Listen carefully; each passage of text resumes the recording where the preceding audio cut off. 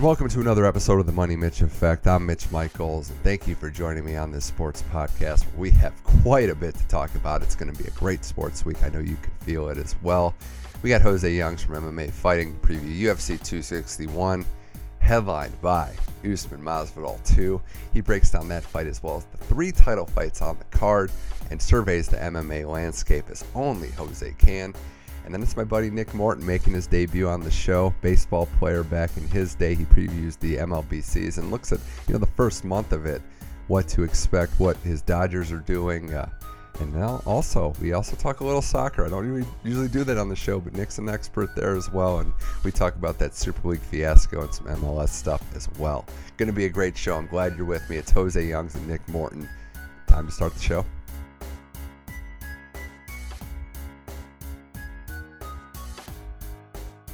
All right, now on the Money Mitch Effect, pleased to be joined by a recurring guest friend of the show from MMA Fighting. It's Jose Youngs, live on the scene from Jacksonville as he gets ready to cover UFC 261.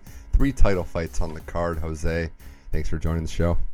Anytime, man. I figured I was going to be back on the Money Mitch show this week, so perfect timing. Had to be back for such a good card. And, first of all, I just got to ask you what it's like to kind of be back into the swing of things. I know we're not officially normal with everything, but we're getting there. You're on the road covering a fight card. We're going to have some fans. It's a loaded card as we're going to get to in a little bit, but what's it like to kind of be back in the swing of things? It felt very bizarre getting on a plane to go cover a fight because I can't, outside of Fight Island, I can't remember the last time I guess the last Jacksonville card, so almost a year ago, last May. But even then, when I landed, Jacksonville was dead. The pandemic had just started, so it still felt bizarre then. It feels bizarre now because people are out and about in Jacksonville. Obviously, a bunch of people are still wearing masks, but it felt eerily bizarre to be back. Not only be back on the road, but when you land, you got to go to your hotel. Then you got to find food throughout the week. So, it's 12 months ago, this is normal. But right now, it feels very bizarre considering we've only had fight cards in the Apex and Fight Island. But I can't even. It is an eerie out of body feeling. Well, I can totally understand that. I also think that as we get back into it, it'll feel more normal as you get back into the groove and as we see more stuff. And the UFC is not starting slowly. They're starting back with this card that we're going to get to. But before we do, I just want to mention, Jose, last week there was a fight night. Among other things, among other viewing opportunities on television, there was a great fight between Robert Whittaker and Kelvin Gastelum, with Whittaker, Bobby Knuckles again getting it done. 5-round fight and a virtuoso performance, I would say, as he's got to be back in the driver's seat for a title shot, a rematch to get that belt back from Adesanya. But thoughts, Jose, on Whittaker's performance? Because since losing that title fight the way he lost it to Adesanya, I think he's rebuilt himself quite nicely. Yeah, I've been saying it even since Robert Whittaker lost to Israel Adesanya. I still thought Robert Whittaker was one of the 2 best middleweights in the world. In the UFC, I'll say, because Gegard Mousasi over in Bellator might be the best middleweight. He's clearly the most experienced. Just we'll never get to see him. I don't normally care for I wish one fighter came back to the UFC or not, just because I want whoever pays them the most, that's where they should go. I want Gegard Mousasi back in the UFC solely so we can see him fight Robert Whittaker and Israel Adesanya. That's a whole different conversation. Right. I've been thinking Robert Whittaker has been top 2, if not the best middleweight in the world. He just didn't perform against Israel Adesanya, and he won fair and square. I think if they fought 10 times, Izzy wins 6, Robert wins 4, maybe 5 and 5. I think they're all a notch above, and I'll liken it to. Especially because they're in New Zealand, Australia. This is like Magic Johnson and Larry Bird. They are right next to each other. They're on the perfect it's L.A., Boston. They're the prime of their careers. They both broke in the league at the same time, and they just dominated everything. Championships, awards. They were the best. That is Robert Whittaker and Israel Adesanya. They just make each other better, and that fight has to happen again. The only nitpick that I would have with what you just said is, and this is before Adesanya, but Whitaker, some of those, I think the second Romero fight wasn't exactly his best performance. He got the decision, it was split, but I get what you're saying. I get the fact that Adesanya, that was just a bad night at the office for Whitaker. And since then, it's 3 wins, it's all decisions, and dare I say, probably he hasn't lost a. I mean, I'd have to go back and watch the Till fight. I can't remember, but I don't feel like he lost a round in that run. And these are, Till, Cannonier, who was supposed to be the guy, probably gets a title fight if he wins that fight. He smashes him, and then Gastelum, who gave Izzy maybe his toughest fight, probably his toughest fight as a pro. So I'm with you that this fight has to happen at some point. And I think even Adesanya understands that. Do we have any idea when that might be?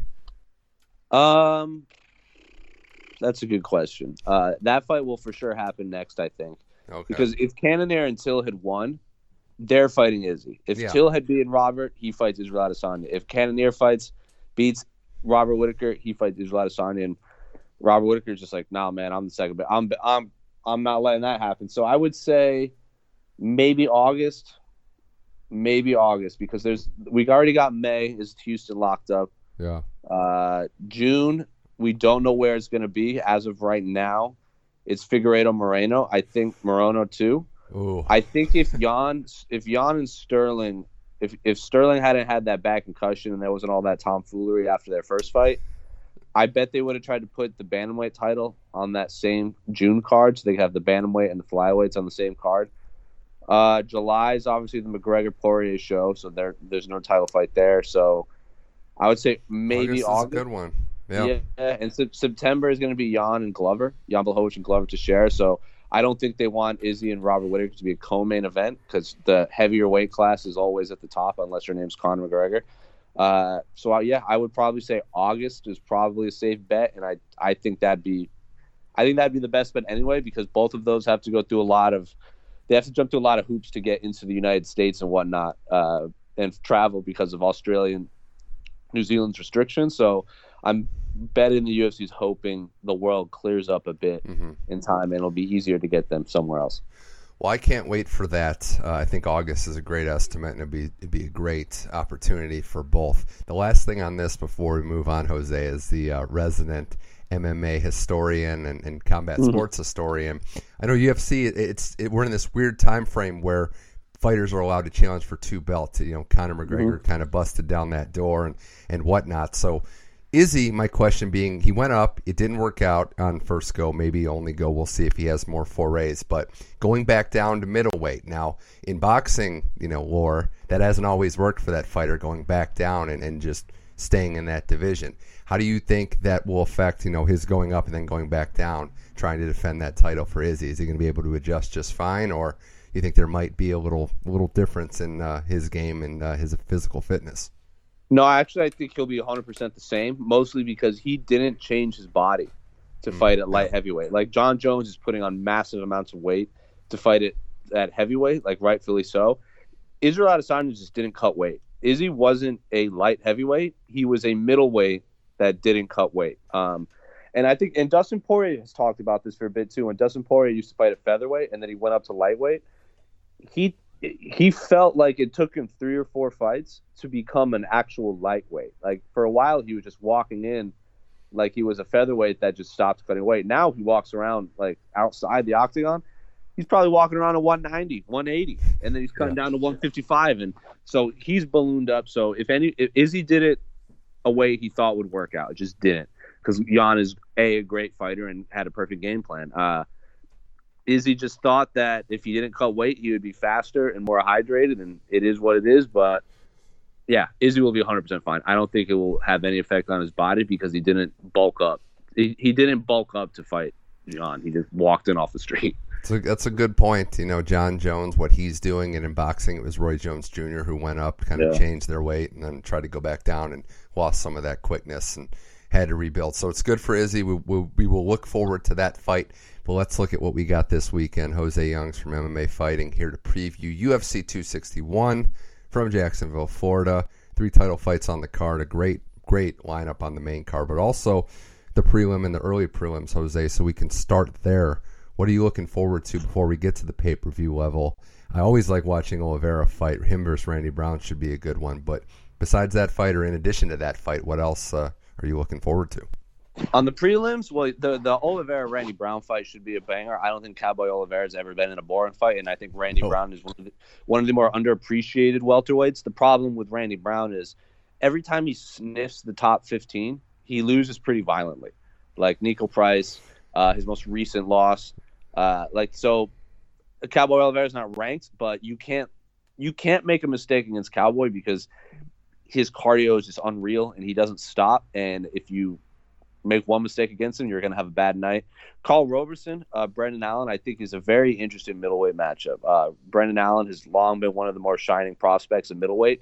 He's scratched the top 15, but then he just faltered against Sean Strickland, and he just made one mistake, and Strickland capitalized it. And I think if they fight 10 times, I think Sean Strickland wins once, and it just happened to be that night.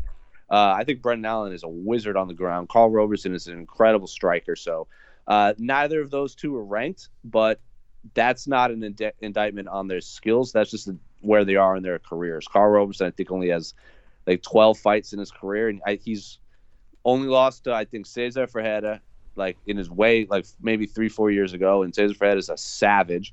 And then he jumped up in weight on short notice, like Glover Teixeira, and lost. And then he just lost to Marvin Vettori, and Marvin's like the third-ranked middleweight in the world, so he's only lost to the best of the best, or he just wasn't ready at that point in his career. And then Brendan Allen's only lost to Sean Strickland in the UFC. Outside of that, he's lost to Anthony Hernandez and Eric Anders and Trevin Giles on the regional scene, all of whom are in the UFC. Eric Anders is a freak athlete. He's national champion at the University of Alabama football team. And then after that, he went and did MMA, and like he's unbelievable. Like he's headlined cards against Machida in a fight a lot of people think won. Anthony Fluffy Hernandez just tapped out Rodolfo Vieira. And when I say he tapped out Rodolfo Vieira, that would be the equivalent of, I can't even think of an equivalent in another sport. That's like Overeem knocking out Badr Hari. That's like that. That's like if Conor McGregor knocked out Floyd Mayweather, because Rodolfo Vieira is the highest level grappler. Like if you can think of a grappling tournament, Rodolfo Vieira has won it. And not only has he won it, he's probably won it at least 2 or 3 times. So you open his trophy case, it's just gold medals, like just littered throughout. And so he submitted him at his own game. So Brendan Allen's unbelievable. Carl Roberson's unbelievable. Dwight Grant, I'm very interested to see how he bounces back after his first knockout loss. I chatted with him today. He said it's kept him up at night just because he admits, like, when you lose, you lose. You get beat up. But if you make one mistake and you lose because of it, those are the fights that tend to stick with you. And his opponent, Stefan Sukalik, coming off a 2-year USADA suspension, not for steroids, just for banned substance, because he had like a surgery or something, and it was like a banned sub. So not his fault. He's like, I just messed up. It is what it is. So I would say the top 3 prelim fights right there are all fantastic. And then after that, I mean, they're all great. Kevin Natividad is a fun fighter from Arizona. Tristan Connolly is a very interesting man from Canada. He fought Michel Pereira and won in his UFC debut, moved up in weight to fight him. So interesting stories, but those top 3 fights on the prelim card before the main card starts are all ones you should tune in for. I know you had to get the Arizona reference in there. Of course. I knew he was going to get mentioned. And obviously there's nobody, if there was somebody from Providence, we'd be talking about them as well. No way, yeah. No, I agree with that. I think, like anything, we got to start early with this card. There's a lot of good fights before you get to the pay-per-view level, which starts with a familiar name and another guy that may be rising in the light heavyweight division. It's Lionheart Anthony Smith taking on Jimmy Crute, the Brute as he's known. Well, he's got 13 career fights, does Crute. Smith has 50, so there's a little bit of a difference in experience there. Crute's only got 1 loss. It was that Peruvian necktie submission that was just insane to witness. But Lionheart's had a couple losses. He did bounce back in his last fight. He's fought 3 times in the during the pandemic, so he's staying active. The Teixeira fight was one of the most violent ones there was. But, you know, this is a pivotal moment in both these fighters' careers, I would think. Jose Lionheart trying to stay relevant and Crute trying to throw his hat into the race, being one of the guys moving up the ladder. How do you see this one going? Well, not only did Anthony Smith fight 3 times during the pandemic, he headlined every card. You would have to go back to 2018 to find the last time Anthony Smith didn't headline a card. I think he had like 9 straight cards that he was the headliner, and one of them was against John Jones, and then the others were like fighting Alexander Gustafsson and Glow. Like look who he's lost to is Alexander Radchik, who I think is if it's not for Glover, Radchik gets the title shot for sure. Radchik is next in line. He probably fights the winner of Reyes and Jerry Prohaska for the next shot. Glover, number 1 contender. John Jones, greatest of all time. Thiago Santos, probably the most violent man at middleweight at the time. It's really not that bad when you break it down like that. Like, everyone thinks it's a slide, but he's losing to some greats that are all-time greats in Jones's consent. Yeah, and like, look, knocks out Evans, knocks out Shogun, submits Vulcan, like submits Gustafsson. Like, he's beating the best of the best. And if you look at his career, because people will look at his record and they'll say, oh, he's 34 and like 16 or something like that. Yeah. And then you're like, wow, he has a lot of losses. And at one point in his career, he was 18-11. And then then he's gone like 20-4 in like his last 24 fights. So that is going 20-4. That's almost a career in some people's minds. Like I talked to Anthony Smith today, and he says you can break his MMA career into 2 halves. Like he was like, people forget that this is his second run in the UFC. He had a fight. Mm-hmm. He had a couple fights in Strikeforce, and once UFC bought Strikeforce, they brought him over, and he lost, and they cut him. And then he went and fought on the regional scene, and he lost on the regional scene. Went to Bellator, got cast off from Bellator, and had to win a bunch of fights on the regional circuit to get back to the UFC. So Anthony Smith got signed by the UFC, cut by the UFC, went to Bellator, left Bellator, fought a bunch of random guys all around the world, and then got back to the UFC. So Anthony Lionheart Smith is every definition of just one of the most mentally tough individuals I've ever met in my entire life, and one of the most articulate people I've ever met in this sport for someone that's had 50-plus fights. So tough night for him, though, with Jimmy Crute. Like, he is Anthony Smith was a middleweight that went up to light heavyweight, and now he's obviously a light heavyweight.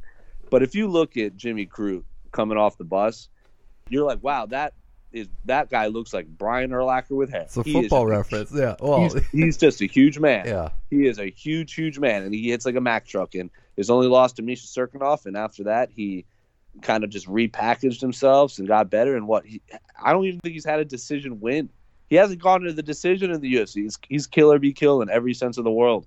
And he's unbelievable. I think he's the youngest fighter in the division, I think. I think he's like 25, 24.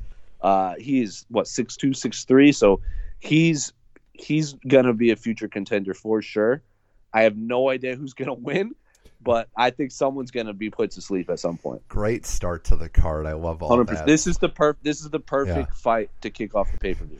And maybe a wrestling reference, like for Anthony Smith, if you're not going to main event, at least start the show, be that opening 100%. Match, get the 100%. Crowd going. 100%. It's almost too easy to book this stuff. But no, in all seriousness, that's going to be great. And then the middleweight fight after, a pair of 36-year-olds, Uriah Hall taking on Chris Weidman, born a little over a month apart from each other. And Jose, Uriah Hall is, they're both 36. Hall's on one of the best runs of his career. He beat Anderson Silva in his last fight, 4th round, really emotional. If he wins here, you got to think he's going to be on the program, a player on the list of guys that could be in the title picture. Chris Weidman's 2-5 in his last 7, did win his last fight, but trying to bounce back as well. It's interesting to see 2 fighters, same age, kind of trending in opposite directions. Hall appears to be the trendy pick in this one. I'm never going to count Chris Weidman out, but I'm just very impressed by what Uriah Hall's done in the last couple of years. Well, not only are they the same age, but this is a rematch. Like, this is the second time they fought. The first time they fought, Uriah Hall was 4-0 and was I think it was the Ring of Combat middleweight champion in New Jersey, right, which is the regional scene.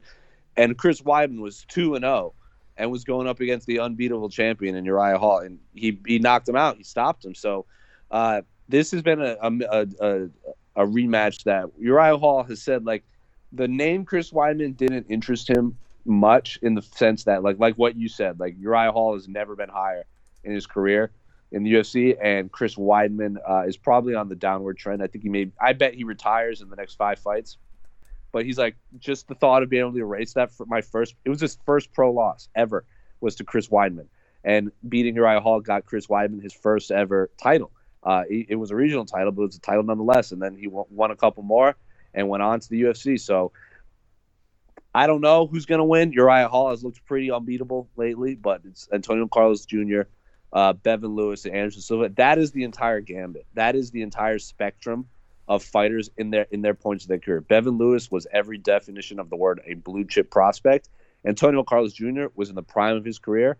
Anderson Silva probably done with MMA, and even before that, the fight against Paulo Costa was awesome at UFC 226. That fight ruled. The TKO against Jocko was awesome. And then after that, who did he lose to? Musasi, who I just praised to no end like 20 minutes ago. Yeah. Derek Brunson, who's like top 5. And then Robert Whittaker, who I just said could be the best fighter middleweight in the world. Also has a win over Musasi, too. People forget about it as well. Has a spinning back kick and a flying knee. The one.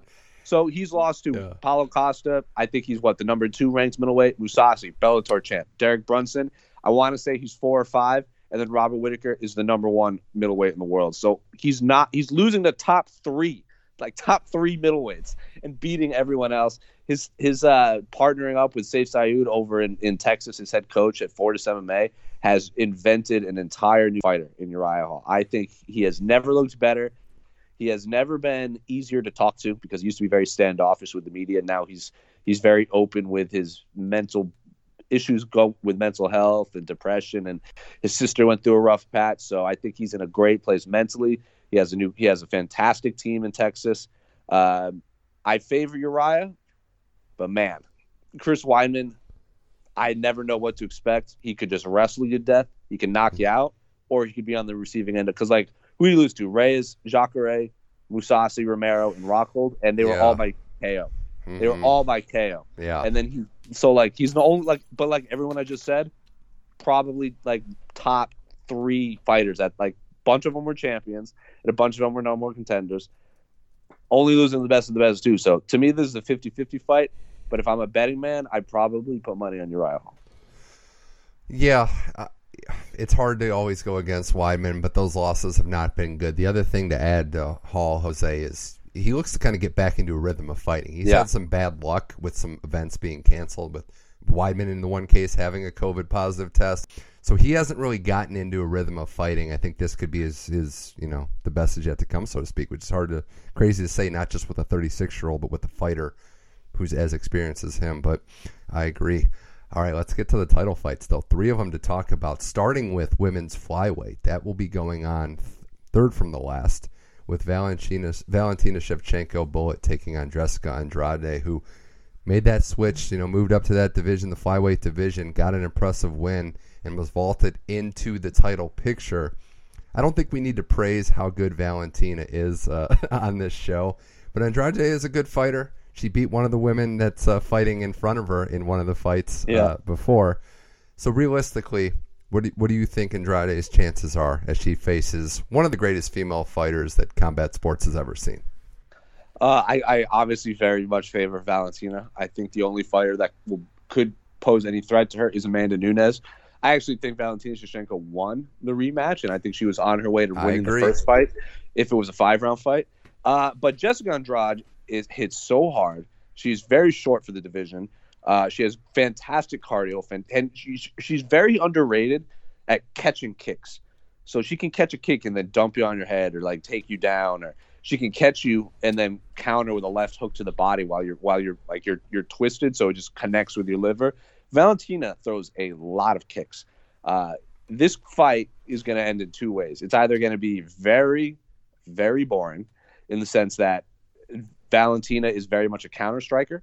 She waits for you to make a mistake before she explodes.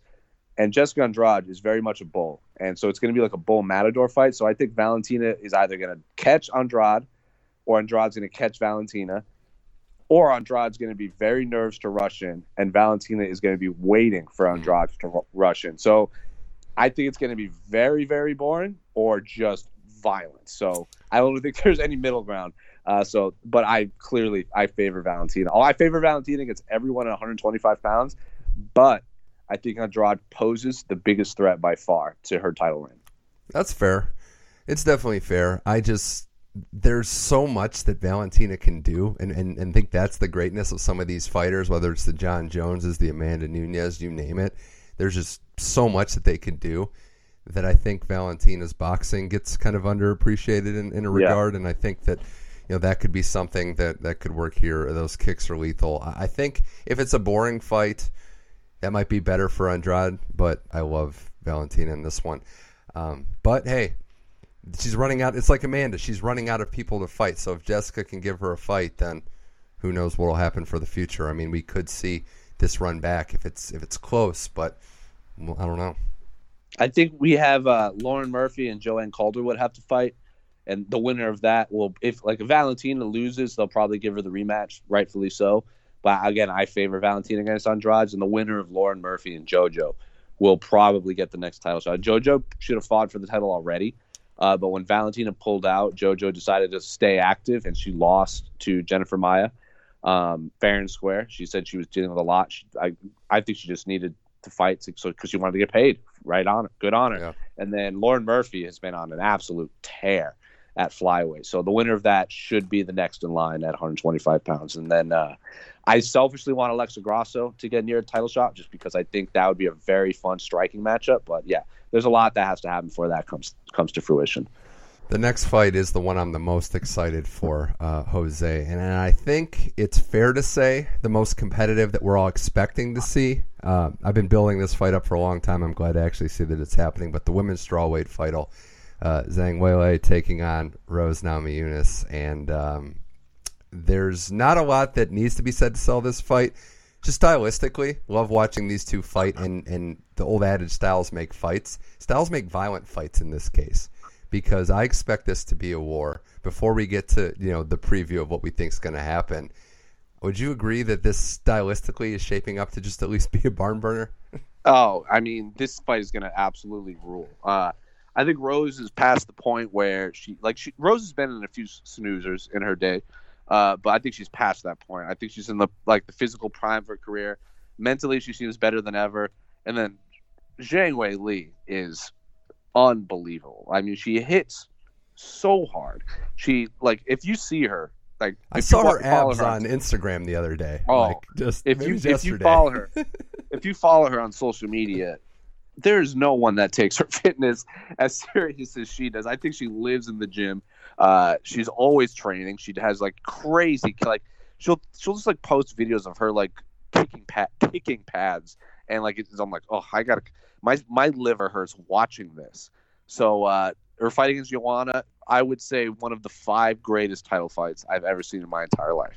I think there is a legitimate argument that Weili lost that fight, but it is what it is. The judges saw it one way, and those are the only opinions that matter. It went pretty much across the board, fight of the year, across the board, and rightfully so. So I favor Weili in this. I just think she's faster, stronger, I think she's way stronger. She hits harder. I think she's a little more technical with her striking, but Rose is clearly the better grappler. I think Rose is one of the better grapplers at 115 pounds. She can submit anyone. She can put you to sleep any way she wants. She has a fantastic hip toss. So I would say if Rose can get on her back, that's going to be a long night for Weili. If she backpacks her and then chokes her out standing, I think that could be one way. If Weili keeps this standing, I think this is her fight to lose. But man, if Rose can get any sort of grip on her, that's a wrap. This is too close to call for that very reason. And it's crazy. It's crazy to hear you say that. I agree that Rose is at a disadvantage on her feet, which sounds kind of it's insane to hear because it's who else but Zhang would that be the case for? I think, too, Rose, you mentioned being in a good mental state and what happened after losing the title to Andrade beforehand and not fighting and, dealing with what she was dealing with. She came back. She fought on Fight Island last year, wins that fight in the rematch, and I think now is getting back to wanting to fight and wanting to quickly turn around. She was pushing for this fight, even ahead of time. So that could be good as well. But this is insane, insanely made up of a match, and I think I'm going to go with Rose in this one, just out of personal rooting interest. But coin flip. I mean, no outcome is going to surprise me. And if this was headlining, I mean, no one would be really disappointed because I think Fight of the Night is not safe. You never know, but I think it's a good guess. I think this is the perfect co-main event because everyone is so invested in the main event that people are going to tune in and catch this fight. And based on how those two women perform, this is probably an easy favorite for Fight of the Night for sure. Zhang Weili fighting in the greatest female fight I've ever seen, one of the top 3 or 4 of all time ever in the Joanna fight. Rose has some of the best finishes I've ever seen. This is going to be good. Can't wait for it. And that leads us to Jose Youngs from MMA Fighting here on the Money Mitch Effect. The main event, the rematch from a Fight Island fight. It's going to be Masvidal taking on Kamaru Usman. Masvidal Usman 2. Usman won the first fight pretty handily, but the baggage with that, and I know we've all heard it a lot, is that Masvidal didn't get a full fight camp. He was a replacement. When Burns went out, he stepped in, lost the fight, didn't get finished, went the distance, but was wanting a full fight camp. Well, here you go. Now he gets a shot at the title with a full camp and no excuses left. We kind of outlined this beforehand, Jose, when you were on the last time, that Usman views this as, the last light of a Masvidal lottery ticket, and I understand it. It's the money fight to make, but there could also be danger in that because he sought out Masvidal, a guy who has personal animosity for him, and despite his recent finish, has those lethal hands and can get stuff done. So, do you see the danger in this fight, or do you think Usman is as locked in as ever based on that savage win in his last fight? I mean, Kamaru Usman is the champ for a reason. He is just mentally wired different than most fighters. He approaches every single fight very strategically, very methodically. Like he game plans like a master. His time at Sanford MMA was it made him into the fighter he is with Henry Hooft and everyone down there. But since he's moved to Colorado to train with Trevor Whitman and Justin Gaethje, Rose Namajunas, I think Trevor Whitman is one of the best coaches in the world. He has just evolved into just another level of fighter. Like the fighter that fight against Colby Covington. Say what you want about Colby, he's probably the second best welterweight in the world right now. And that fight between Usman and Covington was unreal. That fight was unreal. And Masvidal, I think not having a full camp is a legit excuse. Like, he lost. Does he win it with a full camp? I don't know. We'll see. I'm glad they're running it back. I wouldn't have made it now. I probably would have had Masvidal fight one, get a win and then maybe fight. But the questions are there, and anytime there are questions, I want to see the rematch. I want to see Masvidal fight Nate again for the sole reason that there are questions. With it, like, could Nate have won if that cut didn't gash his face open? So I don't know. This is a 50-50 fight to me too. Usman won, so I always favored the champ. I always favor the guy who won the first time because, what's different? Well, what's different this time is Masvidal has a full camp. He doesn't have to cut 20 pounds in 5 days. So do I give Masvidal a better chance? 100%. Masvidal might have the best striking in the welterweight division. Obviously Stephen Thompson is there. Just different striking. Stephen Thompson doesn't have that KO power. It's like he just crushes you with bug bites the whole time. And Masvidal can kick your head in. He can punch your head in. He can do whatever he wants on the feet. So this fight rules. I want to see this fight again. Probably would have Masvidal fight one more time. Still not complaining. 50-50 fight to me.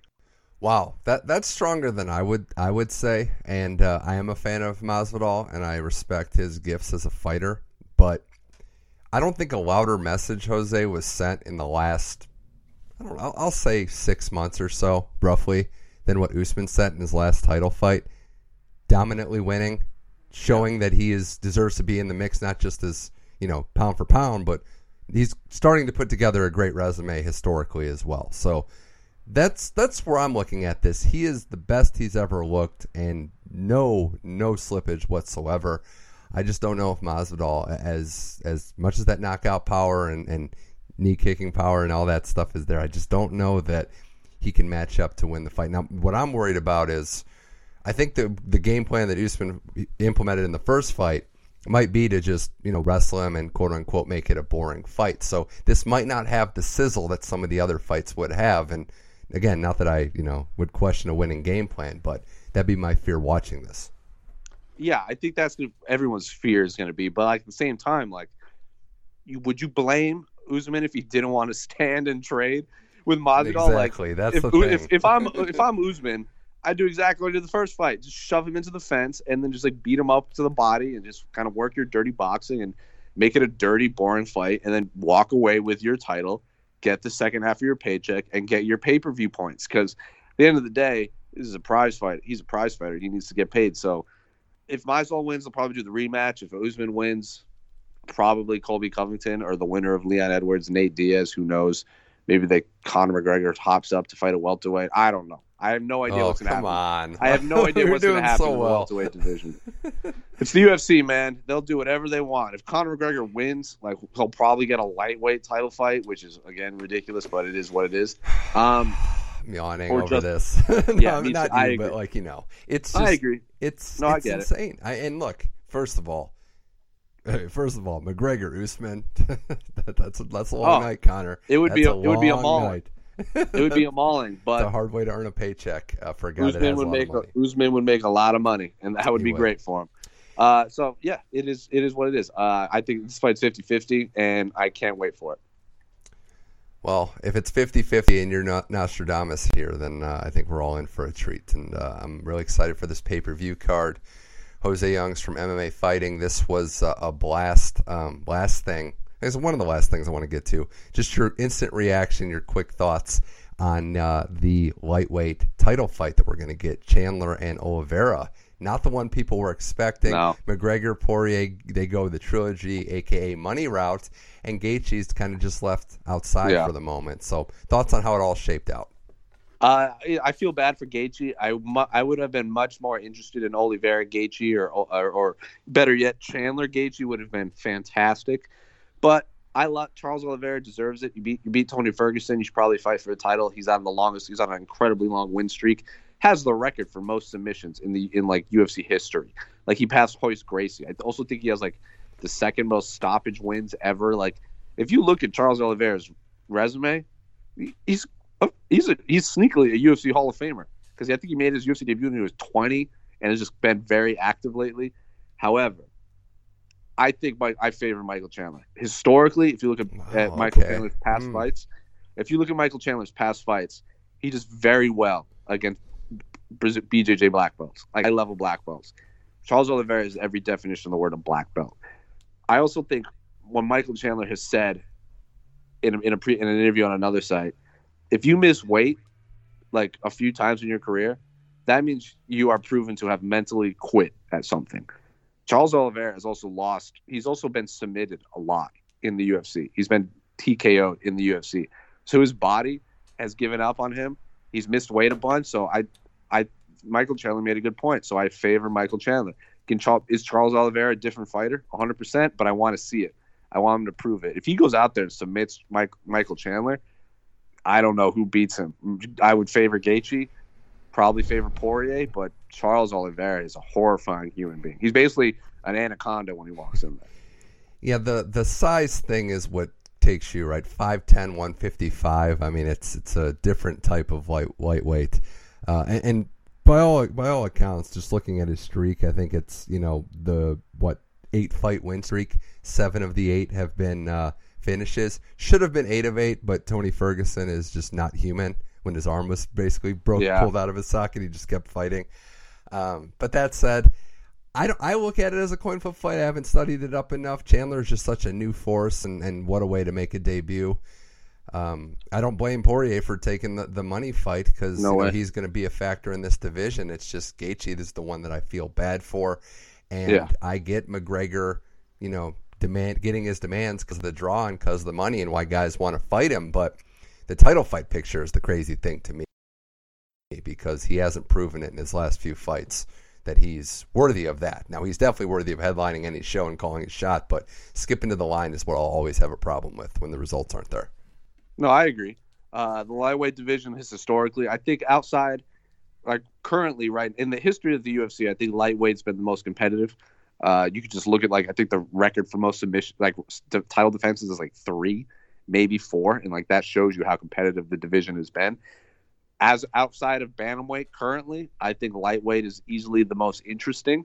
Welterweight too. Like anyone, if you look at anyone in the top 5, they could all be champs of the UFC in the lightweight title. I think the addition of Michael Chandler has just made it that much more interesting. And then even the prospects are good. Like Mateusz Gamrot, who came over from KSW. That dude is unreal, and I think he kind of got shafted in his debut. He was a champ at KSW, which is like for those of you who only follow like UFC Bellator, KSW is bigger than the UFC in Poland. Like if you watch one of their shows, it's like a WrestleMania event. Like there's pyros, there's lights, there's live. It's pretty unbelievable.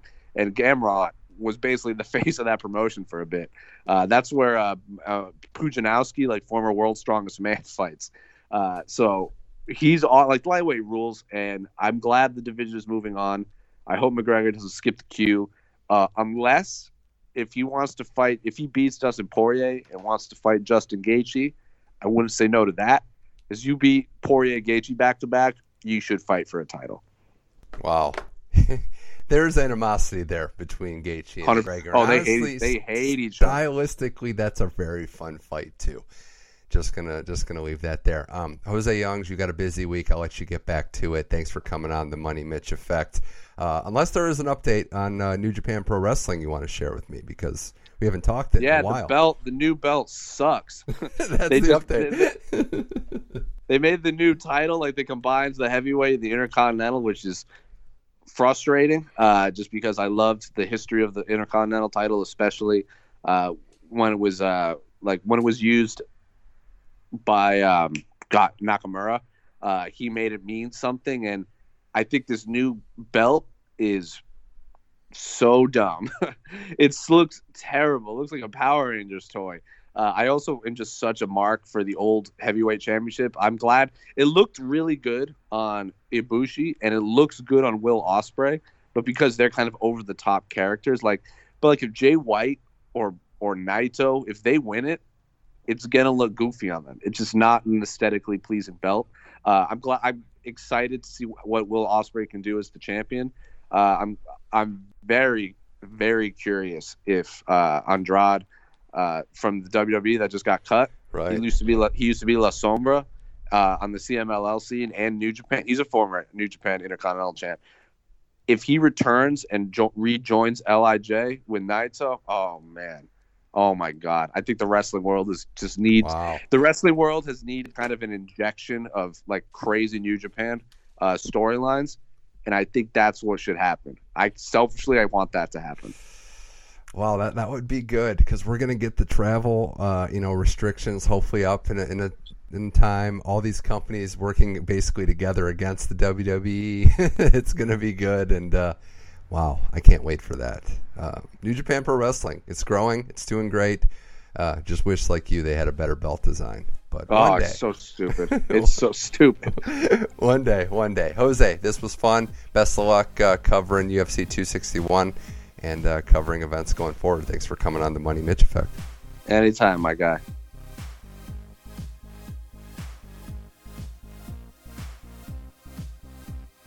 All right, huge thanks again to Jose Youngs for appearing on the show, breaking down UFC 261. It's going to be great, and got to always sneak in that New Japan Pro Wrestling talk at the end. But props to Jose. He'll be covering this fight, the lead up to, and the actual event from Jacksonville. So check out all his stuff at MMAfighting.com.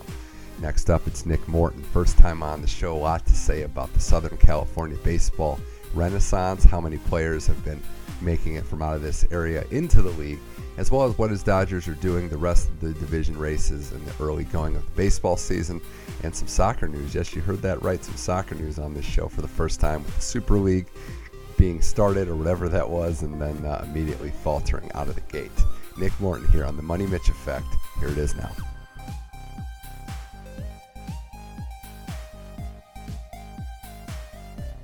All right, we wrap up this week's episode of the Money Mitch Effect with a first-time guest to talk baseball, a little other stuff as well. A baseball player himself back in the day. Some say if he played his cards right, he could have been the fourth member of that free Giolito Flaherty crew, but instead he's on this show. A co-worker of mine from the the Tennis Channel. It's Nick Morton. Nick, first-time guest. Thanks for coming on the show. Yes, hello. Thanks for having me, Mitch.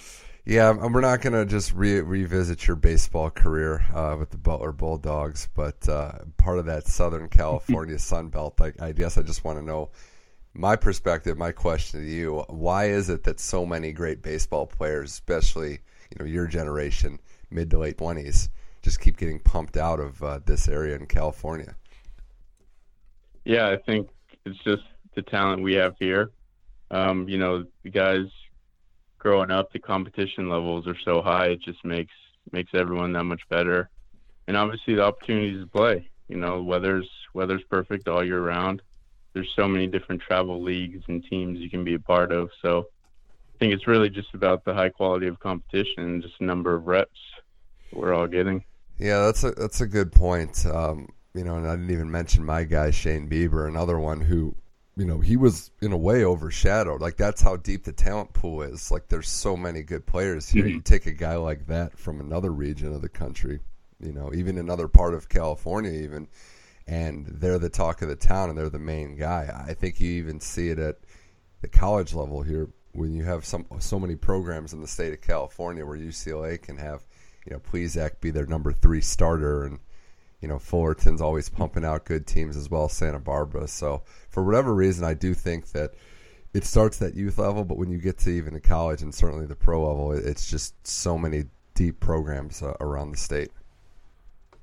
Yeah, I mean, I can definitely say SoCal produces some of the best guys. No bias here. But yeah, just throughout the collegiate level as well. I mean, you have tiny Cal State Fullerton. Even Pepperdine has been ranked this year. So just tiny schools that, have just a plethora of talent and really don't have to recruit from, 25 miles outside of their radius.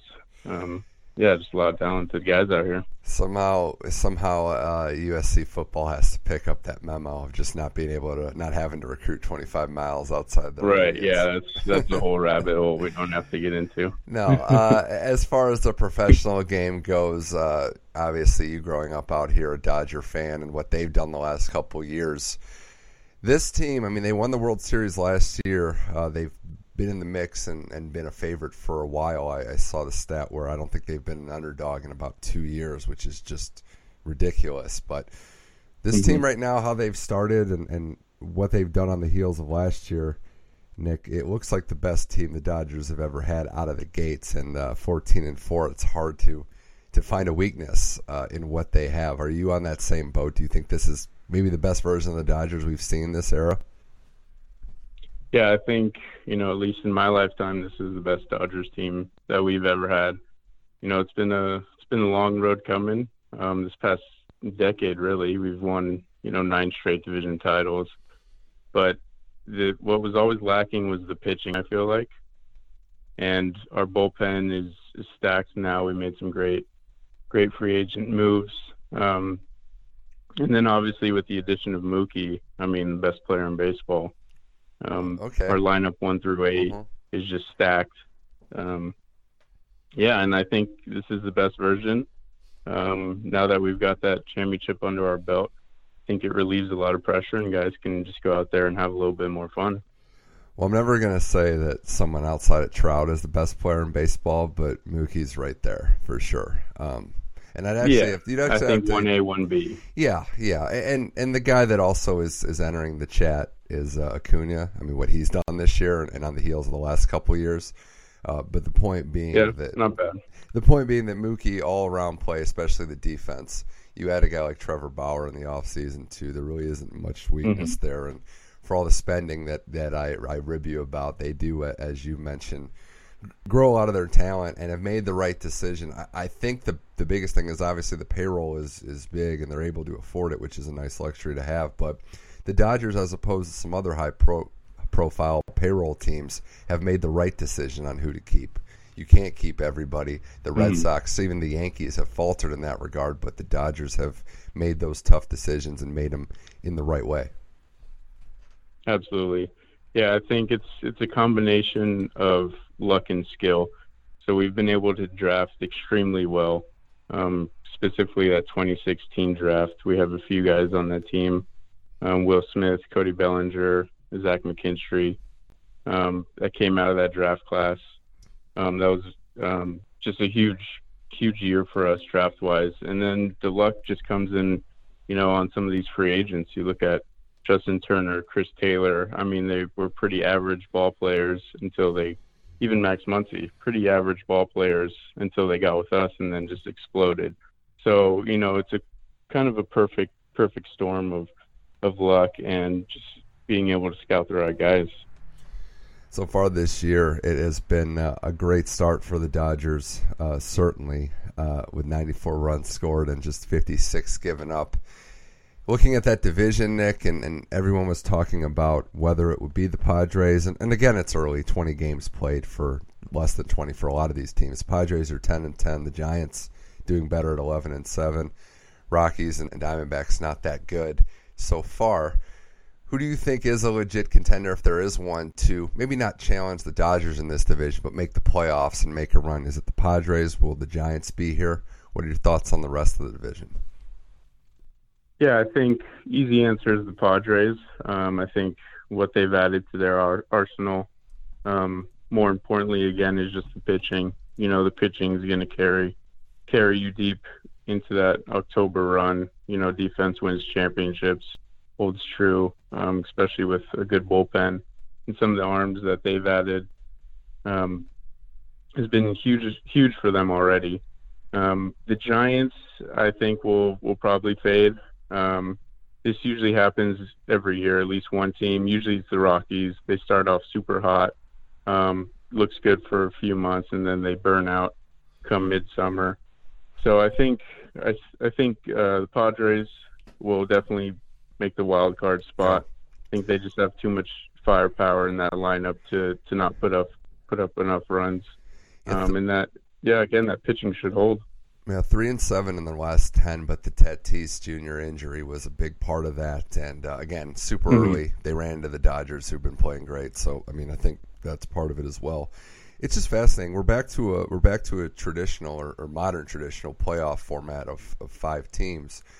I think the Dodgers are the only team leading their division right now that was kind of like expected to. I know it's early, but you can maybe Oakland in the AL West, but every other division, it just seems like is a little topsy-turvy. Even in the NL, where the Central is just a logjam with Milwaukee on top.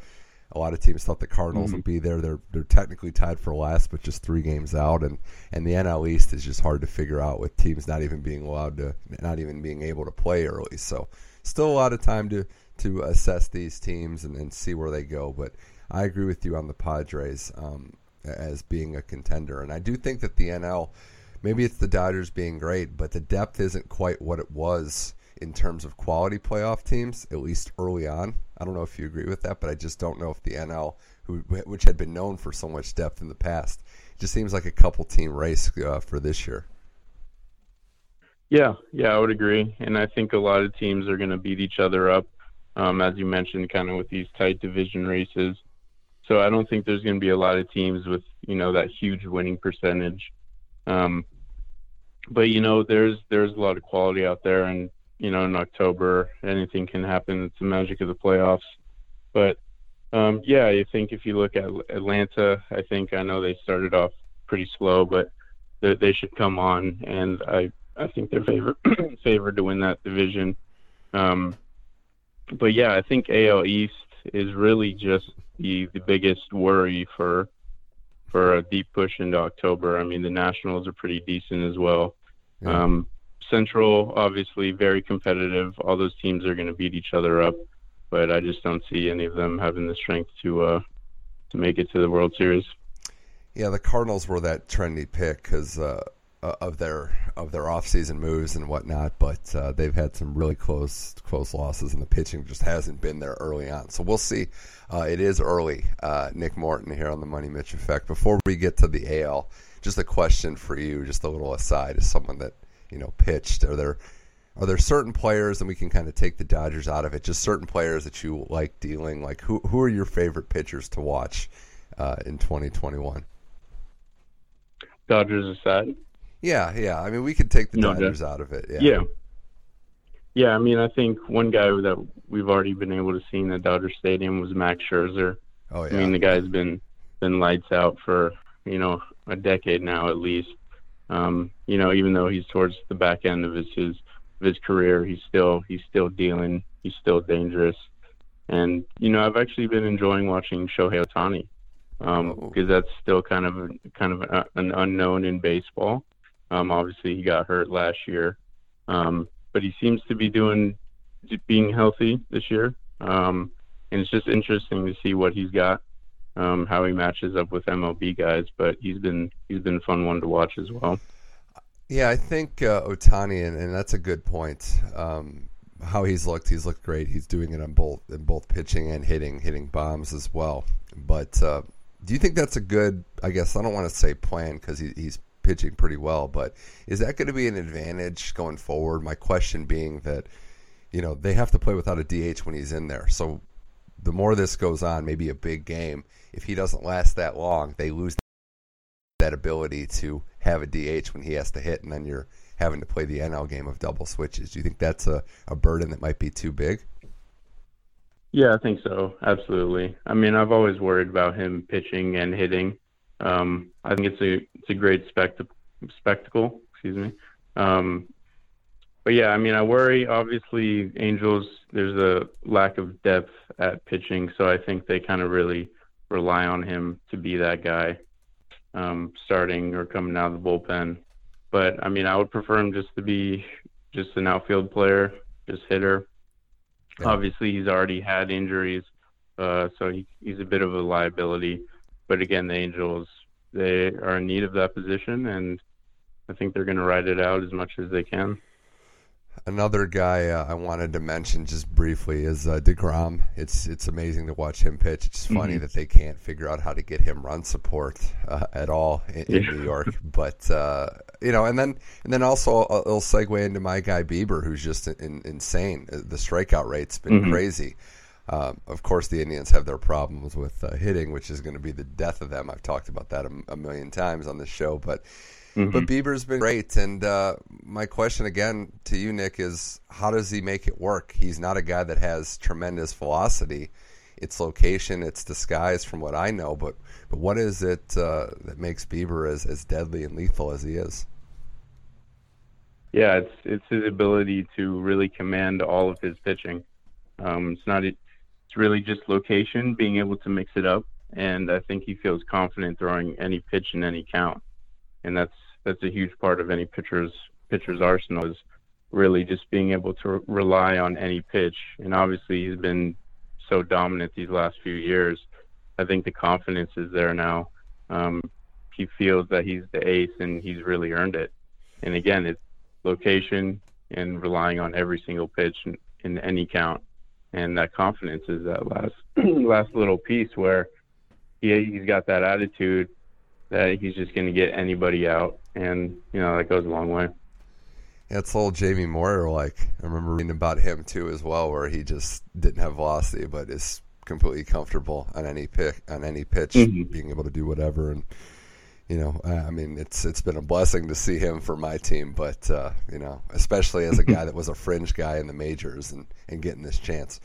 I guess we'll wrap the baseball part of this talking about the AL East, which has been a little interesting because the Red Sox, who weren't really expected to be major players, start out pretty hot. They're 12-7, and on the flip side of that, the mighty Yankees are 6-11 with the worst OPS in all of baseball. I don't know what surprises me more, Nick. I think it's the Yankees being as bad as they are because early on teams could get hot in baseball, but props to the Red Sox for starting out strong. And on the Yankees side, I'm just completely stunned that nobody on that team basically can get a hit. Yeah, no, that division has been a fun one to watch for sure, because I don't think really a lot of people expected Boston to start off as good as they have. They've won some big series already, and yeah, the Yankees is comical. You look at that lineup, and it is a very kind of home run or bust lineup. You have really LeMahieu, who is the kind of rock and anchor, and you can rely on him to have that higher average. But as far as everybody else, I mean, they don't have a lot of hit for average guys. So maybe it's not as huge a surprise as, their lineup is just horrendous right now. Yeah. But I love to see, like first or second series at Yankee Stadium, you already have the fans throwing stuff on the field, chaos in the stands. It's beautiful to see. Yeah, the two that stand out for me for the Yankees are Torres, who's just been abysmal, who's hitting under 200 and has one RBI. He doesn't have RBIs. He just has one run batted in all season.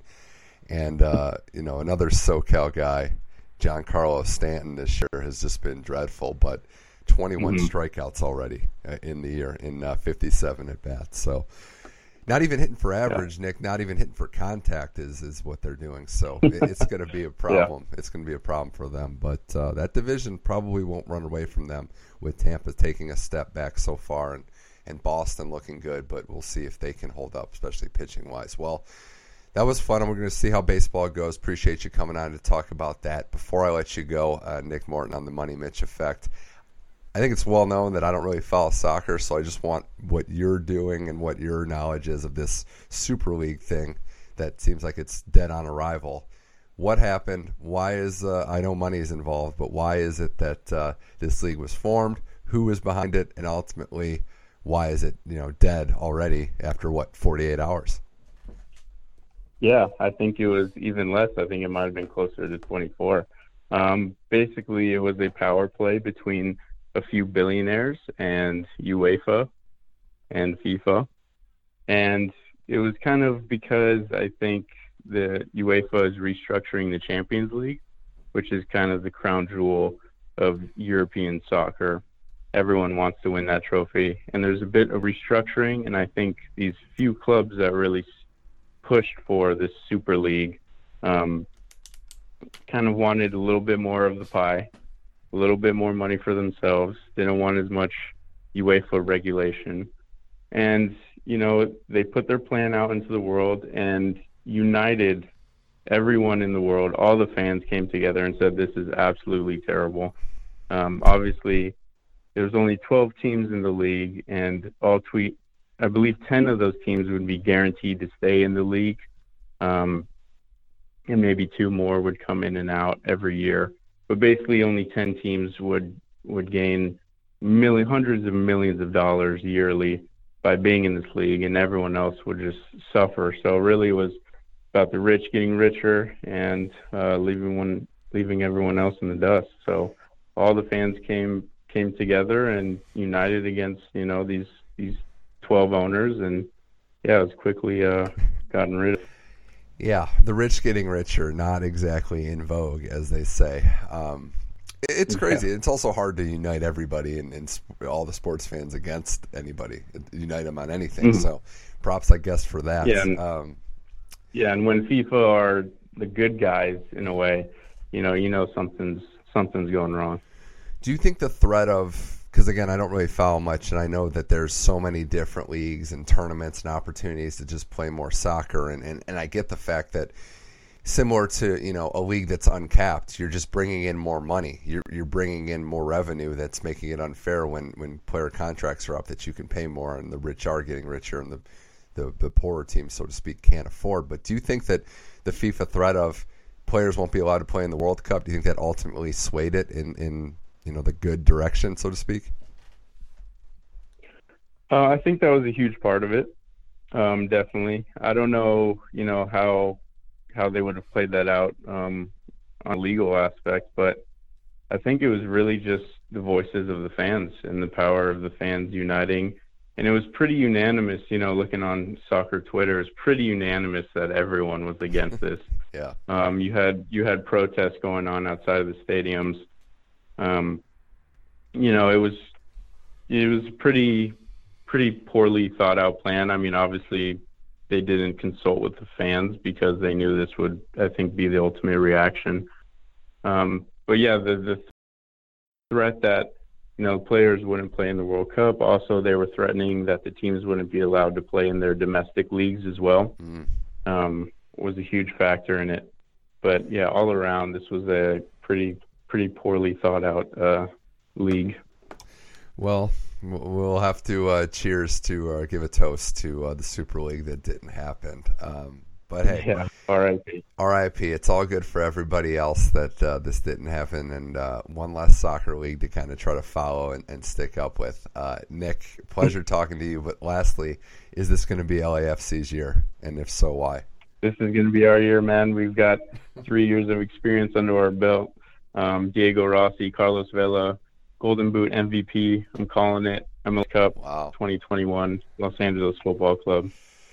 And a parade. We're going to have a parade at the end of the year. Well, that's confidence. What round would they have to play if it's Galaxy, LAFC? I have no idea if either of these teams are good. It depends on the rankings. It depends. Okay, so it could be any of the rounds. Right. There's no conference, so to speak. So you can play in either. Well, round. we wouldn't mean we would be like conference final, division final. Round. Okay. Yeah. Gotcha. You can mean that would but be we something. Wouldn't mean the final. That would be something. I want that play. Yeah, that'd be great. The Galaxy just got a new coach, well-respected coach in MLS, so they should automatically be a little bit better because sometimes all you need is a great coach to turn around a terrible team in MLS. So yeah, they should be a little more competitive and maybe get on our level this year. Who knows? That's the best. That's the most unknown rivalry right now, especially in California. Like it's just these two soccer clubs. There's this personal animosity. It's the old guard of the Galaxy saying basically we invented the sport. We're bow down to us, and you LAFC fans are all fake and transplants and not real fans. And then you guys are like your team's lame, and you guys had a while to figure it out. We got this cool stadium with nice amenities and a nice location for pre and post game. So the rivalry is heating up, and I love it. Yeah, I think it's great for the sport, great for the popularity of soccer in America. It's been a lot of fun. All the games are heated, intense. Every game is a playoff game between these two, and I think it'll only get better. Well, we're going to have to monitor that as well as the baseball season. Nick Morton, thanks for making your debut here on the Money Mitch Effect, and hope to be chatting with you soon. Yeah, thanks for having me.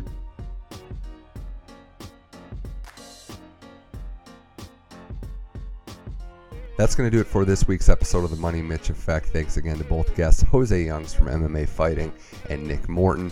Thanks again, a special thanks to Tim Adams, who's been supplying the music to the show all these years, as well as Brian Nelson, who supplied the artwork. Thanks again to those guys for keeping the show good and strong. Make sure you search Money Mitch Effect in iTunes, SoundCloud, and Google Play, wherever podcasts are found, for the entire catalog of the show, where you can subscribe, leave a rating, or a review. There's also the Money Mitch Effect Facebook page where you can get your content there, and I'm on Twitter at MoneyMitchM21. Next week's show is going to be a big one, an NFL draft preview. I got a lot to say on that, as well as some hockey talk and whatever the top sports headlines, including recapping UFC 261. Going to be a great show next week as well. I'm Mitch Michaels. This was the Money Mitch Effect. Thank you again for listening, and until next time, keep enjoying sports.